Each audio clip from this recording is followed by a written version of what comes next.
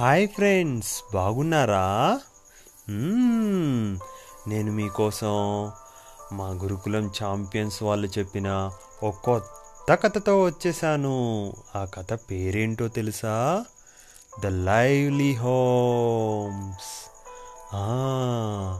అనగనగనగనగనగా ఒక ఊర్లో ఆ ఊర్లో ఉన్న అన్ని ఇండ్లకు ప్రాణం వచ్చేసిందంట.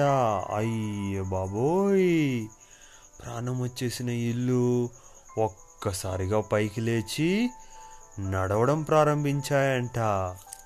అంతే, ఆ ఇళ్ళల్లో ఉన్న జనాలంతా ఒక్కసారిగా భయపడిపోయి అందరూ బయట వచ్చేసారంట. అవి ఆ ఇండ్లని భయంతో అడిగాయంట, ఎందుకు మీరు ఇలా చేస్తున్నారు అని. ఇన్ని రోజులు మాతో ఇష్టం వచ్చినట్టున్నారు కదా, ఇకపైన మీకు ఇల్లే లేకపోతే మీరు ఎలా ఉంటారో చూద్దాం అని చెప్పి ఒక్కసారిగా పైకి లేచాయంట. అలా పైకి లేస్తూనే ఆ ఇండ్లకి రెక్కలు వచ్చేసాయంట. ఆ రెక్కలు వచ్చేసిన ఇల్లు అలాగే ఎగురుకుంటూ వెళ్ళిపోయాయంట. చూసారా ఫ్రెండ్స్, మన దగ్గర ఇల్లు ఉంది, మనకి ఎటువంటి ప్రాబ్లమ్స్ లేవని ధైర్యంగా ఎటువంటి పని చేయకుండా సోమరిపోతులా ఇంట్లో ఉంటే ఏదో ఒకరోజు ఇలాంటి పనులే జరుగుతాయి.